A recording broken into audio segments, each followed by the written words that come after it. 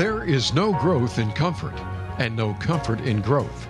Business today typically values and promotes leaders for their subject expertise. Leaders who have command of the details and execute based on knowledge and experience are highly respected.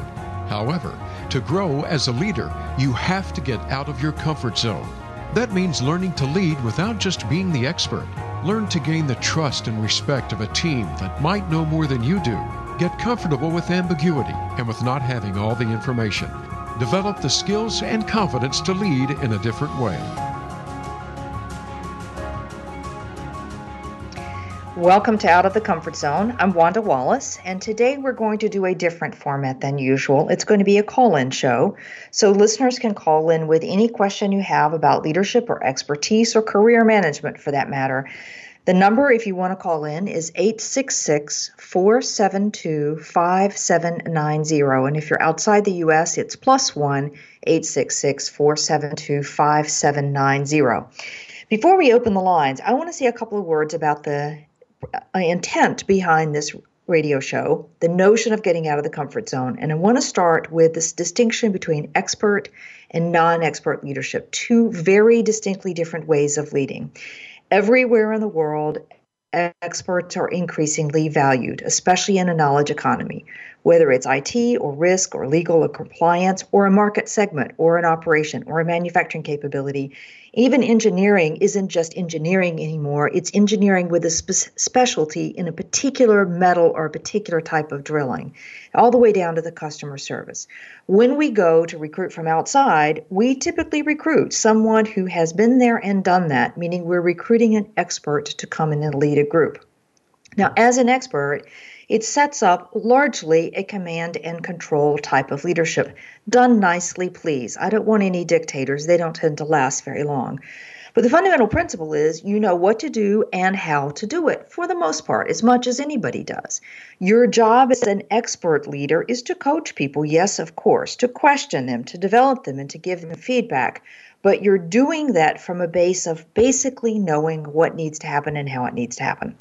And if you're leading a young team or a team that has a little experience in an area, then we do really need a knowledgeable expert leader to develop and grow that team.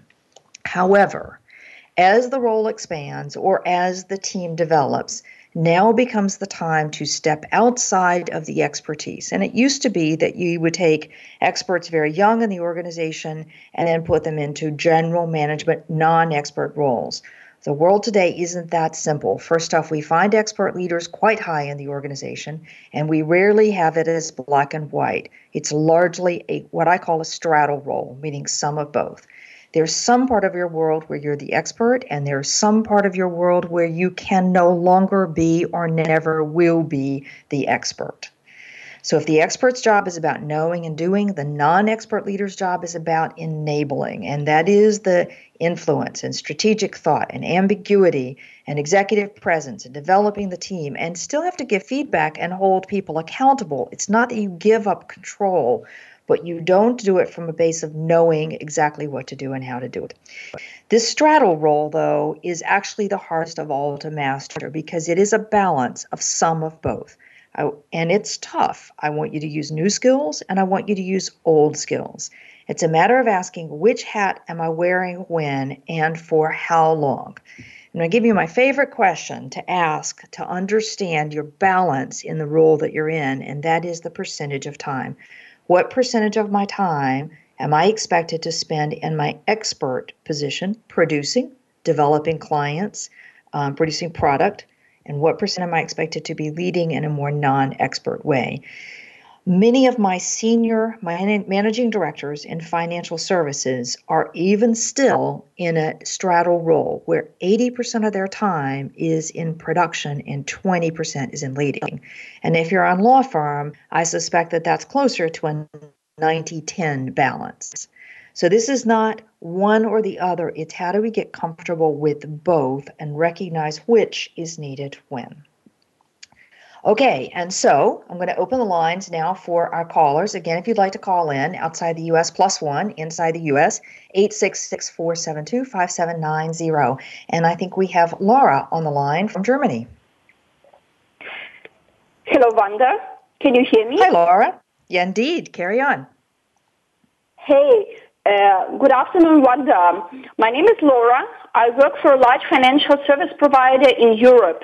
I'm a big fan of your show, and I have a question for you today related to the first 90 days in a new role. Over the last 9 years, I was very successful in my leadership role, and I had an opportunity to create a new global function at the group level.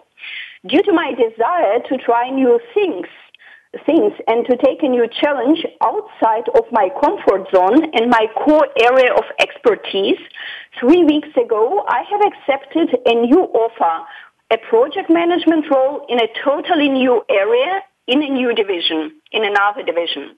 The benefits of this new assignment is that it is very exciting and challenging topic related to artificial intelligence. There is a big support by top senior management of this division, and there is an outlook that the project management role will be converted into a permanent leadership role, and a new unit will be set up if the project will deliver a business case for this. So there is an opportunity to create a new working environment and a new function. However, there is no guarantee that the project will be converted into a new function, so that potentially I have to look for a new job in 1 year. My old boss and mentor gave me already one piece of advice. He said, remember, it is not about performance. Performance and project deliverables matter only to 30%, a maximum 50%. You have to ensure that your project sponsor is emotionally engaged and has a vested interest to keep you in this role in a long run and to create a new function out of this project. Therefore, my question to you, Wanda, today is how to achieve this? What should I focus on in the first 90 to 180 days? What are the key success factors and preconditions to assure that the project management role will be converted into a permanent role? And how to ensure that my project sponsor is emotionally engaged? Okay. Well, Laura, congratulations first on the new role and getting out of the comfort zone. Well done. That's the first step. Okay. Now, I'm going to say both for you, Laura, and for people who are in a similar role, this notion of taking a non-permanent position feels scary and risky, and it is. It's perfectly okay, even if it doesn't convert to a permanent role, if you can tell a good story about what you're learning and why you see that as an opportunity. So, for example, in your case, this is a step out of your comfort zone, out of your zone of expertise, and it's a nice case to show, yes, I can do it, even if it's only a year-long project. So don't be afraid of that. That's okay. The second thing is I would tell you, you got the wrong question. Quit focusing on how to get this converted to a permanent role and focus much more on what needs to happen in the role. So how to get your senior sponsor emotionally engaged. You need to understand what that senior leadership is expecting, hoping for, caring about. So my questions would be for your project sponsor, what do they really, really care about? Why are they supporting this? Why do they think this is a good thing? And what are they hoping it will achieve for them? If you answer those 3 questions, and in their first 90 days, that's what you spend time searching for. And then you talk with your sponsor about those questions, not about the details and not about the problems and not about the project management and not about the long-term permanent job. You talk about the solutions you are providing, the ways in which you are helping solve issues that have cropped up that are in the interest of what your project sponsor cares about, why they want it, and what they're hoping will happen for it. And then whatever happens after that will be fine. Okay? So now, Yes. So that's one part of it. Okay, now the second thing, I want to go to say a second thing here. One of the risks anybody taking a project management role has is it's a bit of a testing ground. It's a bit of a testing ground of, can we get this thing that you've been assigned to do done, scoped, scaled? Does it look feasible within our business unit? You're hoping that that leads to a permanent leadership role that you will have. And it may indeed lead to a permanent leadership role that somebody else has. So to make sure you are a candidate for that leadership role, you need to be sure that your senior leadership sees you as the head, not just the project management person. So we need to see you as the strategic thinker. We need you to see as the person who's dealing with the complexity and ambiguity and so on. Okay, so it all comes back down to understanding what that sponsor really wants to see happening and talk accordingly. Now, you asked me, I want to ask this one last question here. You asked me for the first 90 days, and I don't get focused on 180, 90 days. You have the opportunity in 90 days to ask questions you can't ask at day 91. So it needs to be focused on who are your stakeholders, what are their opinions, what do they think needs to happen, what do they hope won't happen, what's the one piece of advice they would give you, and you're in an absolute learning mode so that after 90 days, you can scope the space of what you think is feasible, possible, who's engaged, how to keep them engaged, and so on. And the last thing I'll say to you, when you ask what are the key success factors, I'm going to tell you again, you're asking the wrong question. Because that is about, if I've done this and I've done this and I've done this and I've done this, like a grading system, then check, you're the candidate. And that completely misses the point about emotionally engaged. So stay focused on what your sponsor is hoping to achieve and how you are helping him or her achieve that. Okay? Yes, thank you very much, Wanda. Thanks, very Laura. Clear. Thank you. Okay. All right, I'm going to go to Sam from the UK. Hi, Wanda. Great to hear you, and really good to hear some of your advice as you're going through the first 90 days. My question is perhaps linked to what you were talking about at the outset of this show around expertise as a leader. So generally, as we start out in our careers, you tend to start with some area of interest or specialist area, and that's where you build up that knowledge of expertise as you've been describing. And then as you progress to leadership, you tend to then, as you say, sort of need to be more generalist and you focus more on the coaching and guiding. I think now what I'd be interested to hear is your perspective of, with the constant sort of organisational changes we see nowadays, the need now is more about sort of keeping focused on keeping your skills and experience relevant, so your employability. So, and also then I think because organisations change so much, we may find that we're probably changing the direction of careers probably 2, 3, or even 4 times in our lifetime. So I'd just be really interested to hear your perspective on how do you sort of navigate the need to keep your skills relevant as a leader and move yourself out of the comfort zone. So how do you keep that balance really of keeping relevant and moving out of the comfort zone, but really managing that challenge of change and perhaps the need to develop multiple careers across your lifetime? Okay, so let me take that in 2 parts, Sam. Really, really important question. If you don't stay relevant to your business, period, I don't care whether you're an expert or a non-expert or a straddle role, you are in trouble. The question is what skills are relevant. And the tendency is to believe that in times of organizational change, what you're going to do is just to drill down and focus in on your technical expertise that nobody else can do. And you kind of create a funnel, like a little cocoon around yourself that feels safe. The problem with that is the organization can move right past you. It doesn't work nearly as effectively as it sounds like it should. So instead, what I'd love to have you do is look outside just the expertise itself and ask the question, what I know from a technical point of view, which of this is most relevant today? I'll give you an example. Digital is becoming hot everywhere. You may have a particular expertise, but have you thought about the digital angle for that and get that skill up, know that, have an opinion on it, focused on it, okay? Second thing, don't ignore all the other kind of skills that are incredibly relevant. So I don't want you to give up your expertise. Remember, it's a straddle world. But equally, I want you to develop these other skills, the ability to deal with the gray and the ambiguity and to present a strategic perspective and to handle messy problems and conflict and to gain the trust and confidence of people who don't necessarily know you at the outset. It's all that human relationship stuff. When you put those 2 together, and you make sure that people know what you're doing, what you're capable of doing, where you can go, you're about as well protected as you can get in the current environment. Nobody's ever perfectly protected. So I think, Sam, the short answer to this one is make sure that the technical skills you have stay relevant. Don't just do the technical skills, look at some of the relationship skills in addition. Okay, now your second question is about changing direction in career. And yeah, we see a lot about that in the press of people changing direction. And yeah, if you find yourself in a position where you're getting stale or you're getting bored, then absolutely do not absolutely do make a change. The worst thing you can do is to stay in something because you think that that expertise gives you a cover. You'll get to be lousy at it because you not have any passion for it.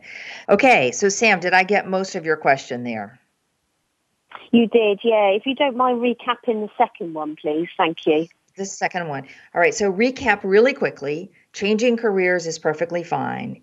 Do it, particularly if you are not passionate about where you are. That's the time to begin to make a change. It's nice if you can tell a story about I was here and I used that skill to move to here and I used the skill to move to there. That makes a credible story. But after that, it's a matter of taking the skills that you have. Many of these skills are fungible, meaning they do transfer in nice ways. Okay? Brilliant. Thank you. All right. I'm going to take one more before we try to take a break, and that will be John from New Jersey. Hi, how are you doing? I'm fine, John. How are you? Very good. I did have a question around the topics you've been discussing, and it's something very dear to me. I'm a manager, and as a manager, I always struggle with trying to get the best out of my staff, but at the same time, being friends with them, making sure that we're all having a good time together, be it lunch or dinners and everything else. How do you balance being a good manager and getting the most out of your staff, and at the same time having a friendship as well? Is it too much to ask that you're different at work and different outside of work, or is there a bridge that you can't just turn it on and off and you have to be the same in both and find a way to be able to do both? Okay. All right. I say to people all the time, John, when they say I'm different at work and different outside of work, and I say that's how we define schizophrenia. So I don't believe we, personality-wise, all that dramatically different at home and at work. I think some of the styles of your personality will show up in both places. And it's much more fun if you feel more of an integrated personality. So it's easier. If you're trying to go to work and be a different person, that is just way too much stress on top of the job. So I worry less about that one. This question, though, about being friends with your staff is one I hear all the time.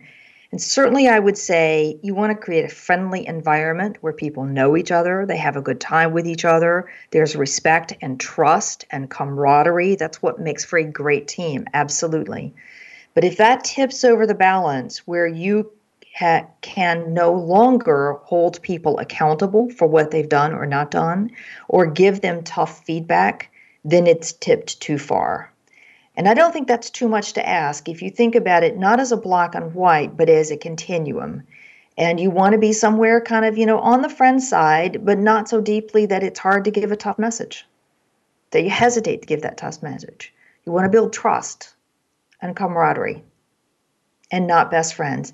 I will say I see and I hear the consequences of this all the time for managers who are best friends with somebody who works for them, meaning their families get together, their kids know each other, they're always out on the weekend doing activities of one form or another with each other at the golf course or in the gym or whatever the format may be. And that creates stress for the rest of the team because it feels unequal. And in truth, it is unequal. The person that sees you on the weekend has a different kind of access to you than everybody else in the team. So long as you keep that informal access and a little bit more balanced, I think you're in safe ground. Okay, thank you very much. I appreciate it. Okay. All right, fabulous. We're going to take a 2-minute break here really briefly, and I will be right back with our next caller.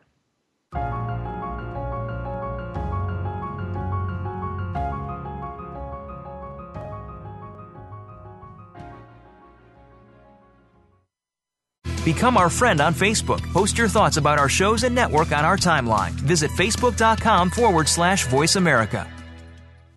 How is your work-life balance? In most businesses, no matter where you are positioned, there is always room for improvement. If you're an executive, learn insight about your business. Are you an employee? Learn how to better work with your team. Even if you're not in business, you can learn where your strengths and weaknesses can be played to their best potential. The Work-Life Balance with host Rick Morris can be heard live every Friday at 5 p.m. Eastern Time, 2 p.m. Pacific Time on the Voice America Business Channel. If you want more information on the articles, books, coaching, and seminars we offer, go to our website at www.leadershipforuminc.com. You're sure to find some helpful links, videos, and more to help you create a winning strategy for your organization. Leadership Forum, Inc., helping organizations get it and keep it. From the boardroom to you, Voice America Business Network.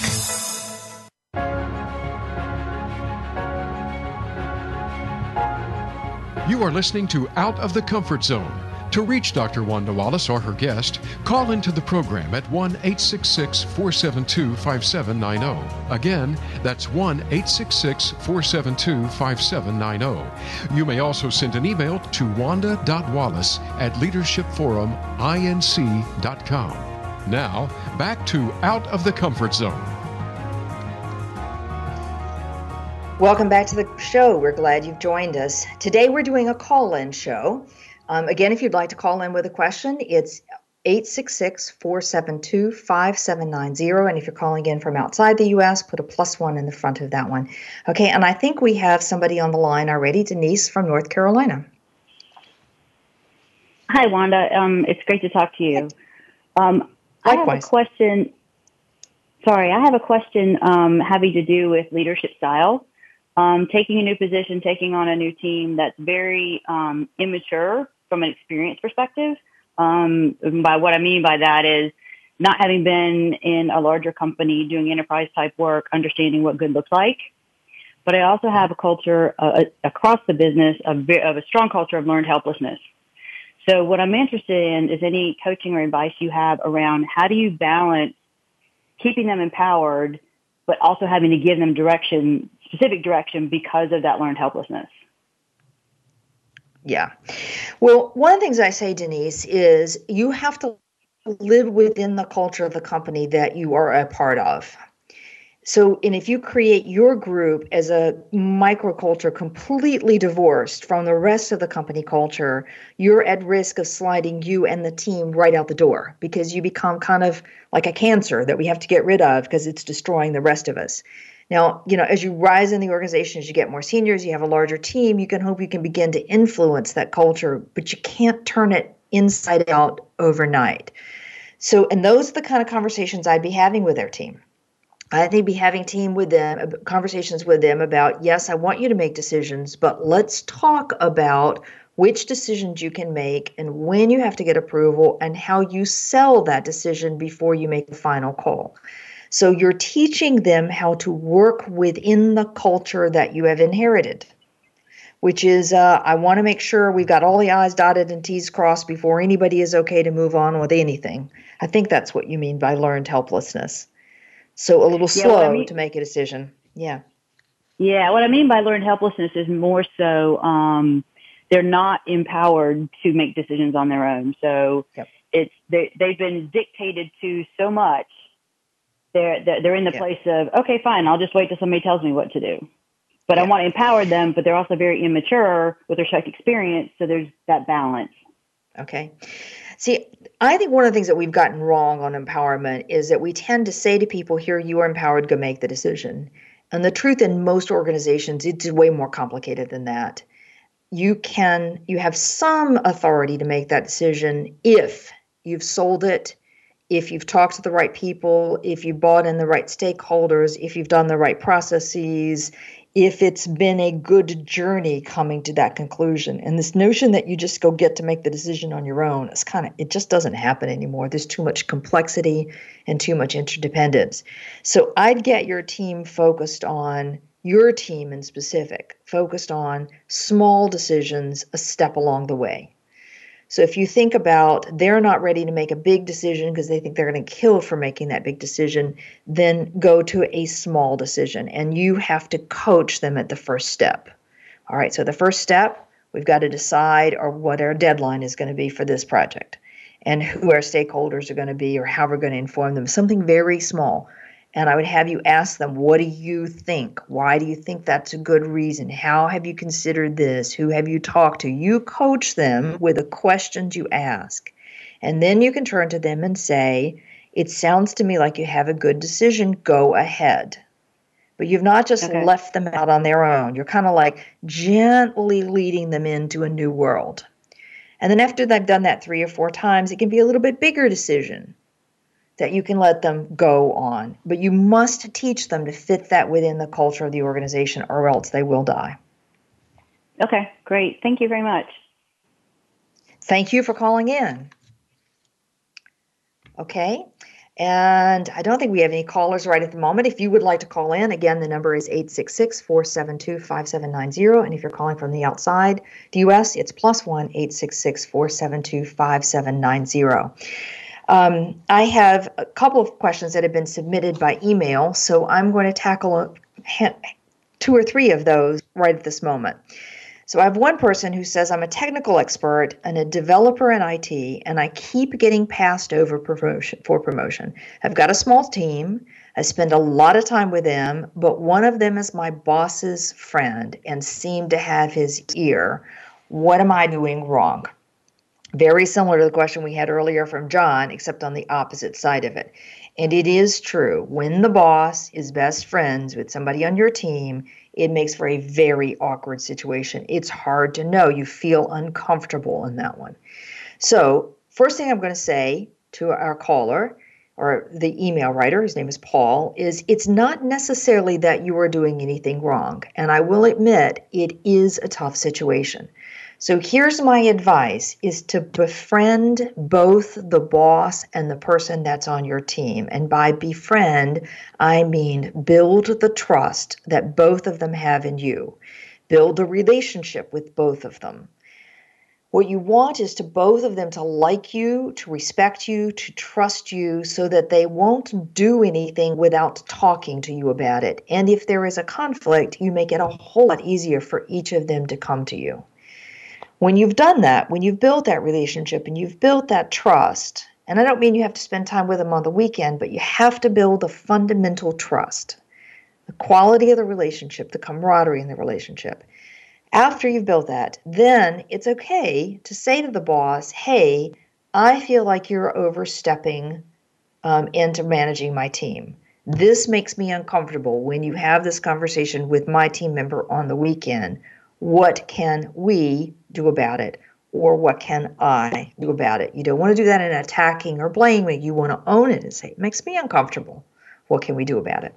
I think if you do those steps, you're going to find that everybody is a lot more comfortable and you're going to be seen as a much stronger leader along the way. Okay, we have a caller on the line, Ashley from the U.S. Ashley, welcome to the show. Thank you. I'm a partner in a national law firm, and while I have certainly come to believe that while we may think that staying in our comfort zone keeps us safe, that it probably really just keeps us small. I would really appreciate your insight about ways to lead team members, in my case, co-owners, other partners, toward embracing steps outside the comfort zone. Yeah. Especially in a partnership firm and a service firm, that is a challenge because you know that your value is ultimately driven by the production that you produce. So, partners are right in that if they get too far away from production, there's going to be a hard question about why do we keep you as a partner in the firm. So they're right, but I think it's a matter of balance. It's a matter of what proportion of time do you want to see people spending outside of their comfort zone. So I'll give you an example. When I talk with some of my law firm clients, I often talk to them about the ways in which partners need to lead that are not formal ways. So the mentoring of younger partners that are not necessarily working for you, but they're in broader areas. or the need to be part of recruiting, or the need to be part of corporate services, or the need to have a weigh in on a committee or a process or whatever. Talk to them about the opportunities to lead in small ways that make a difference to the success of your firm.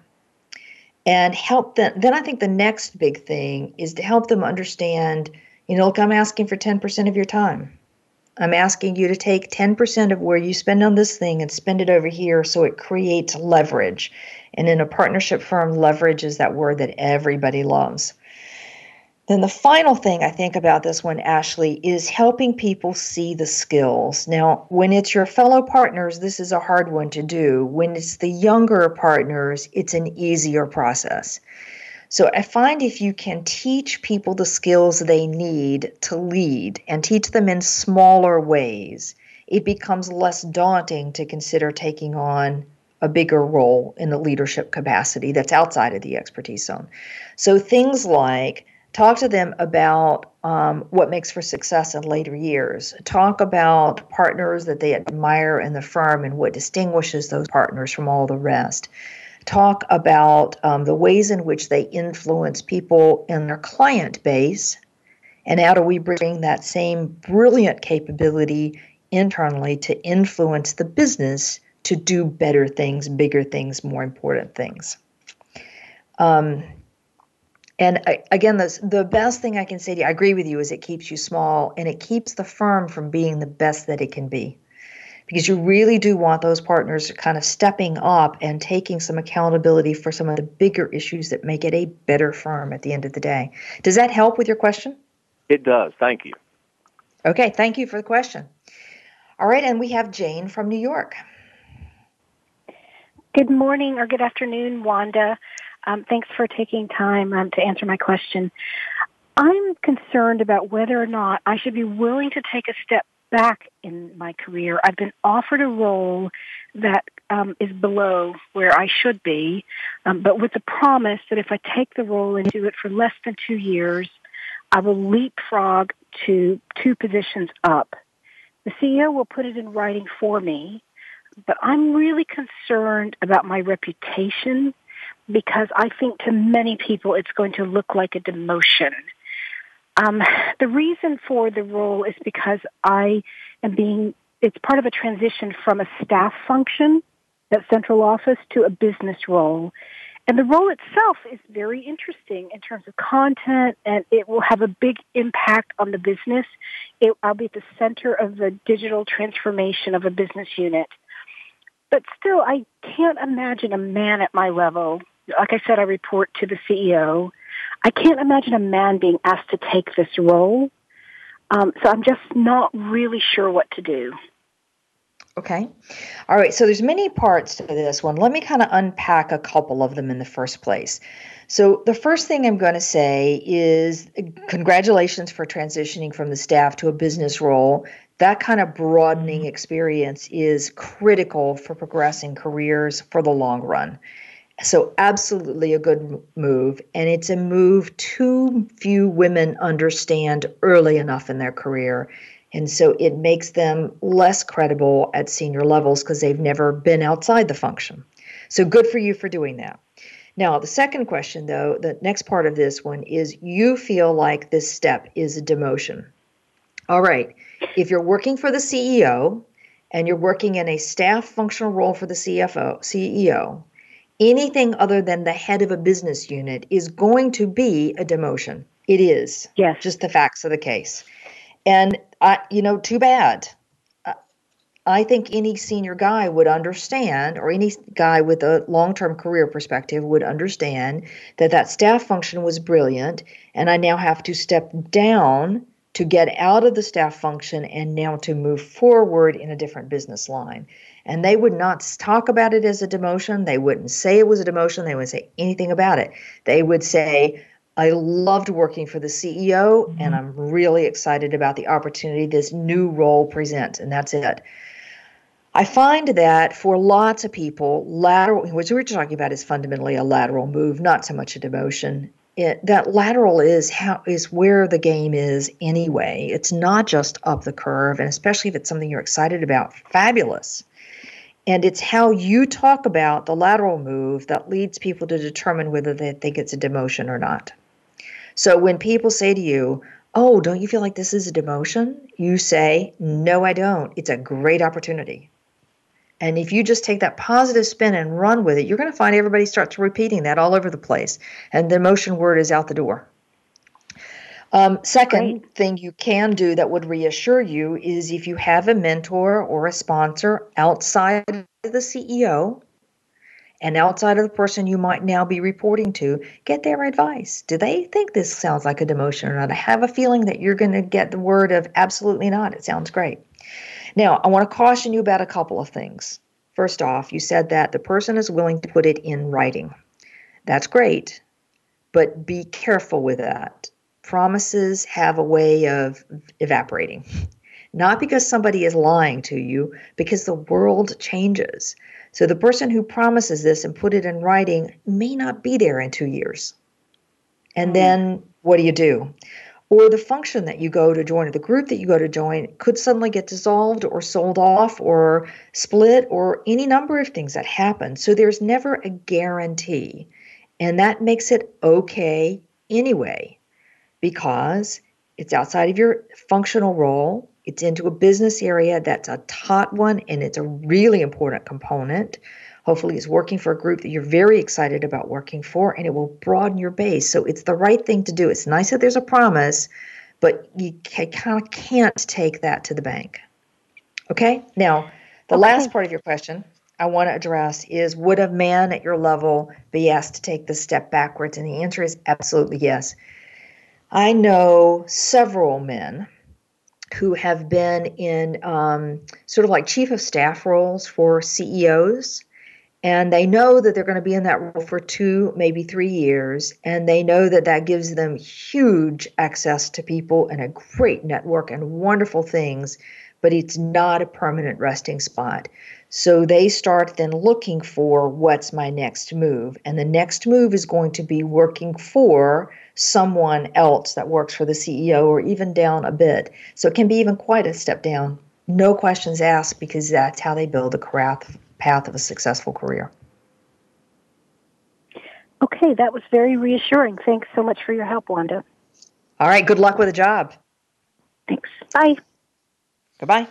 Okay, and if you would like to call into the show, it's 866-472-5790. I have a few more questions that have come in on by email, so I'm going to try to address a couple of those until we get another caller. So the first question has to do with how you prepare for a difficult conversation. So the most common situation seems to be where there's a very difficult message that has been given and has built up over time, that needs to be given and hasn't been given. It's built up over time, and the feedback has now become not very specific. For instance, somebody has reached a block in their career, and they aren't demonstrating the potential for the next stage. And often it's hard for a manager to put why into words, and the feedback may be something very general, like the style is not a fit, or I just don't see this person at the next level, or they don't have the right impact, or they need more gravitas or more time or more experience. And so the manager waits to see if there's clearer feedback, and it builds up and builds up and builds up into one big conversation that the manager then feels incapable of addressing. So how do you prepare for this conversation? And the first thing I'm going to say to you is, if you are this manager, please do not wait. If I'm working for you and you're not telling me along the way the things that I need to be doing, you've now made it impossible for me to fix it. So as hard as it is, give me the clues along the way. Don't wait, because that's just painful on everybody, you and me. The second thing I'm going to say is, you do have to get it to be very specific. And the way to get it to be very specific is think about a particular situation, just one, in which whatever the person did wasn't what you'd hoped they would do. And now give me the feedback about the specific situation and drop that label.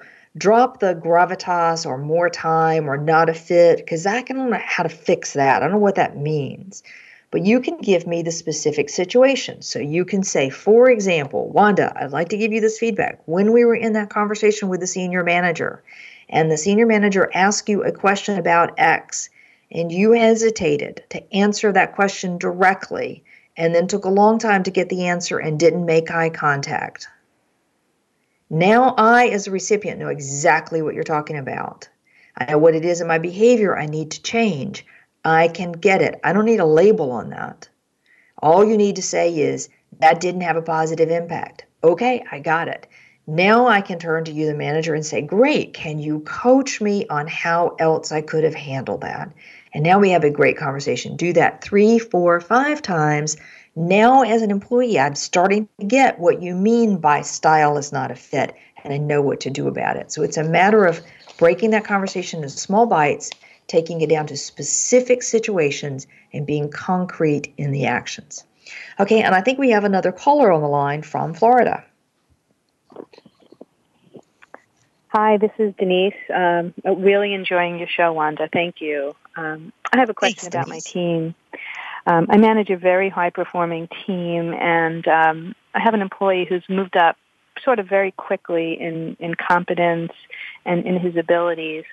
My question is, how do I really position this employee with the senior leadership who thinks he's a great employee but doesn't necessarily believe he's ready right now for promotion?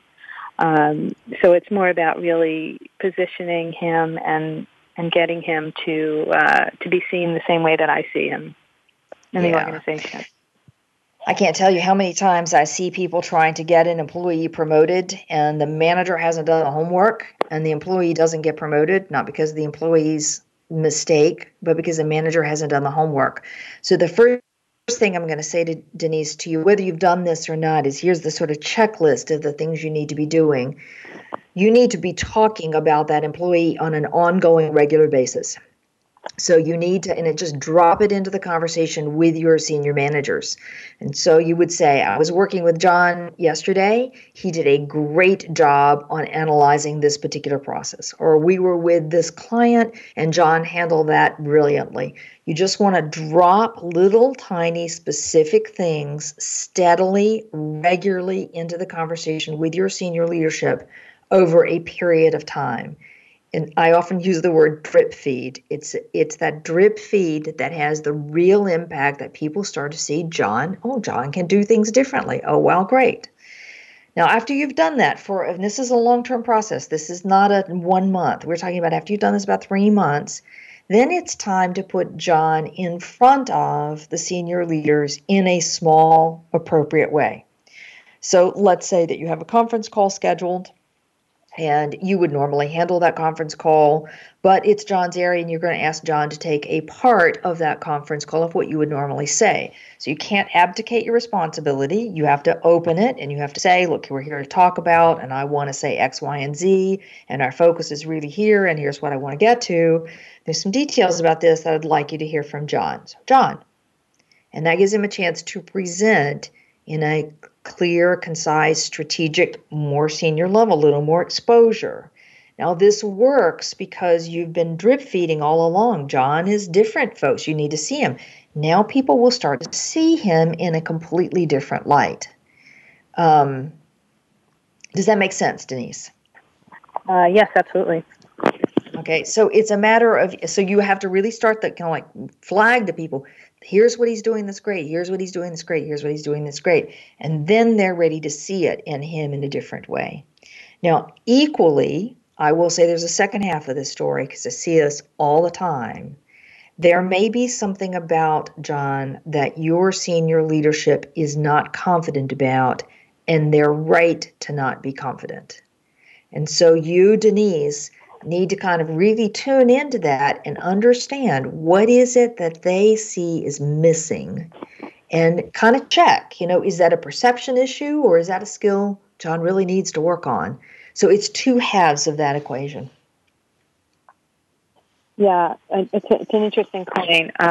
Sometimes people tend to hold on to their first impressions of someone even after they've changed and they've advanced. So getting them to move on from that is a challenge. It is a challenge. It is absolutely a challenge. And we all do it as human beings. We make a snap judgment and it sticks. Some of us, it sticks for forever, and a few of us every now and then can change after a few years. I always say that when it's a perception issue as opposed to a skill issue, that you change the perception by changing the conversation. So you have to focus on what is the conversation that John or you are having with senior leaders. Change that conversation and you can begin to change the perception, but it won't happen overnight. It didn't get there immediately, and it's going to take some time to kind of work it through the system. Okay, thank you so much. All right. Okay, I want to try to tackle a couple of more of our questions that have come in from email. And one of these I get all the time, which has to do with this difference between leader and being a manager. So people often talk about being a leader as different to being a manager. And the question is, does this matter? And if so, when? And how would you define the differences and when are they important for someone to be thinking about? Now, I'm going to be a little controversial on this one, but I'm going to absolutely give you my honest opinion about this. I don't believe that leadership and management are that distinguishable. I believe they're all part of a continuum and that they belong together. So to quote from Henry Mintzberg, who wants to be led by somebody who can't manage, or worse, who wants to be managed by somebody who can't lead?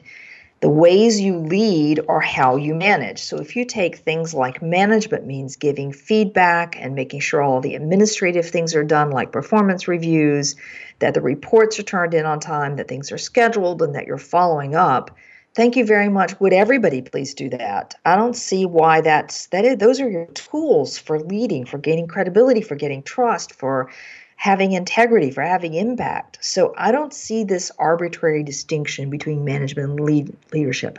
I think they're all part of the same package. And equally, I do not believe that leadership is the realm of the seniors in the organization. Absolutely not. Not anymore. Not in the world that we live in. So it's never too early to begin thinking about how you manage and lead.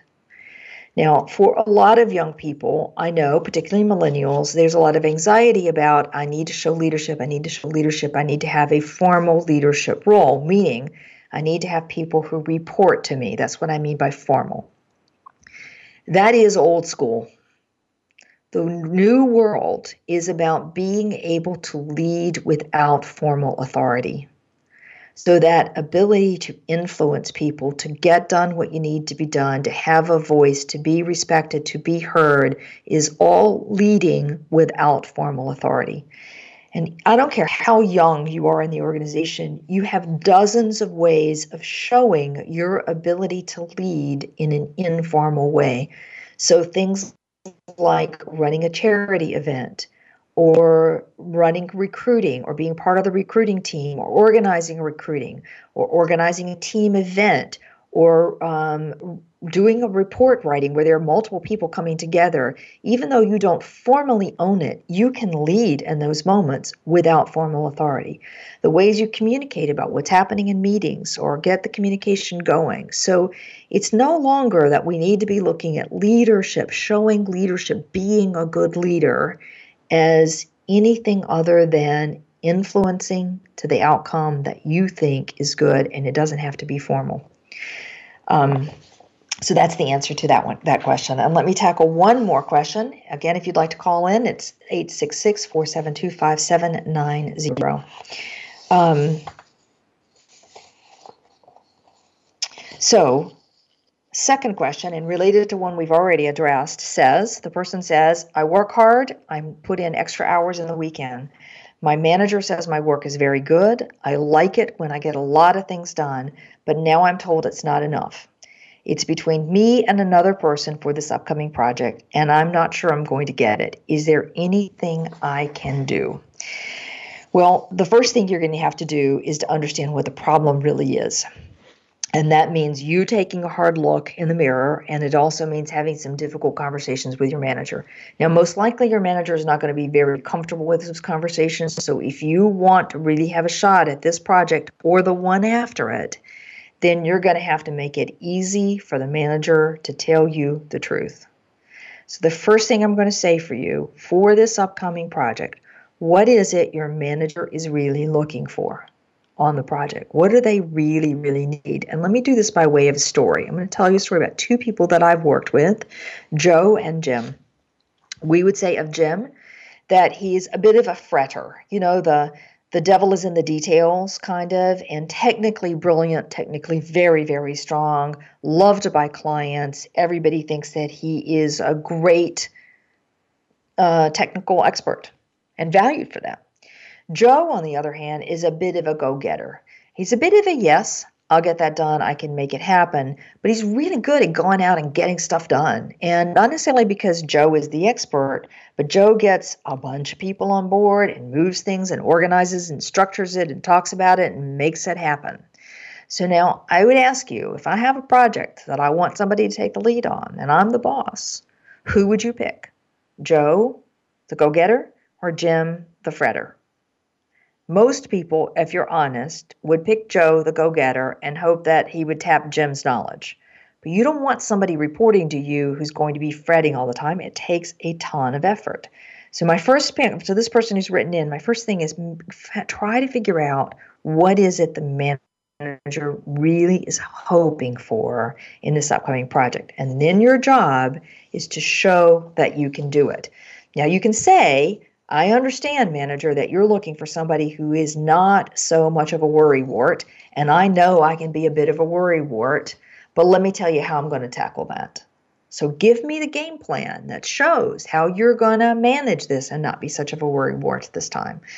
Or you might say, look, manager, I'm not 100% certain about what it is you're looking for this role. Talk to me about your aspirations for who is ever leading this project. What do you think are the biggest challenges? And listen. And then the last thing I'm going to say to you is whatever the manager tells you, I don't care if you think it is ridiculous, do not argue. You want the manager to gain trust and confidence in you. Arguing is seen as defensive, and it will backfire in an absolute total way, so don't do it. Totally wrong mistake. And I hope to our writer that that's enough advice to help you out. Okay, great show today. Lots of questions, and these are the kind of questions that I think are incredibly important as you're navigating this expert, non-expert continuum, and particularly as you're learning to do the straddle. A bit of the expert and a bit of the non-expert. I said at the very beginning, and I'll say again, one of the important questions to ask your senior leaders, your managers, your mentors is proportion.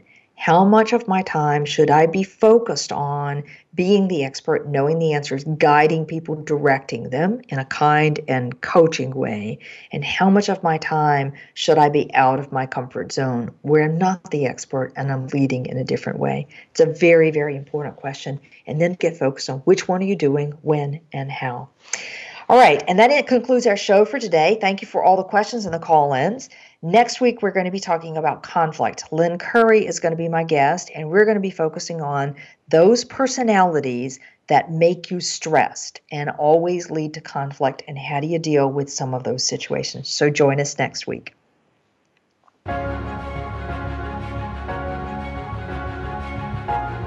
Thank you for joining us for Out of the Comfort Zone. Tune in again for another edition with Dr. Wanda Wallace next Friday at 11 a.m. Pacific Time and 2 p.m. Eastern Time on the Voice America Business Channel. Reach outside your comfort zone this week.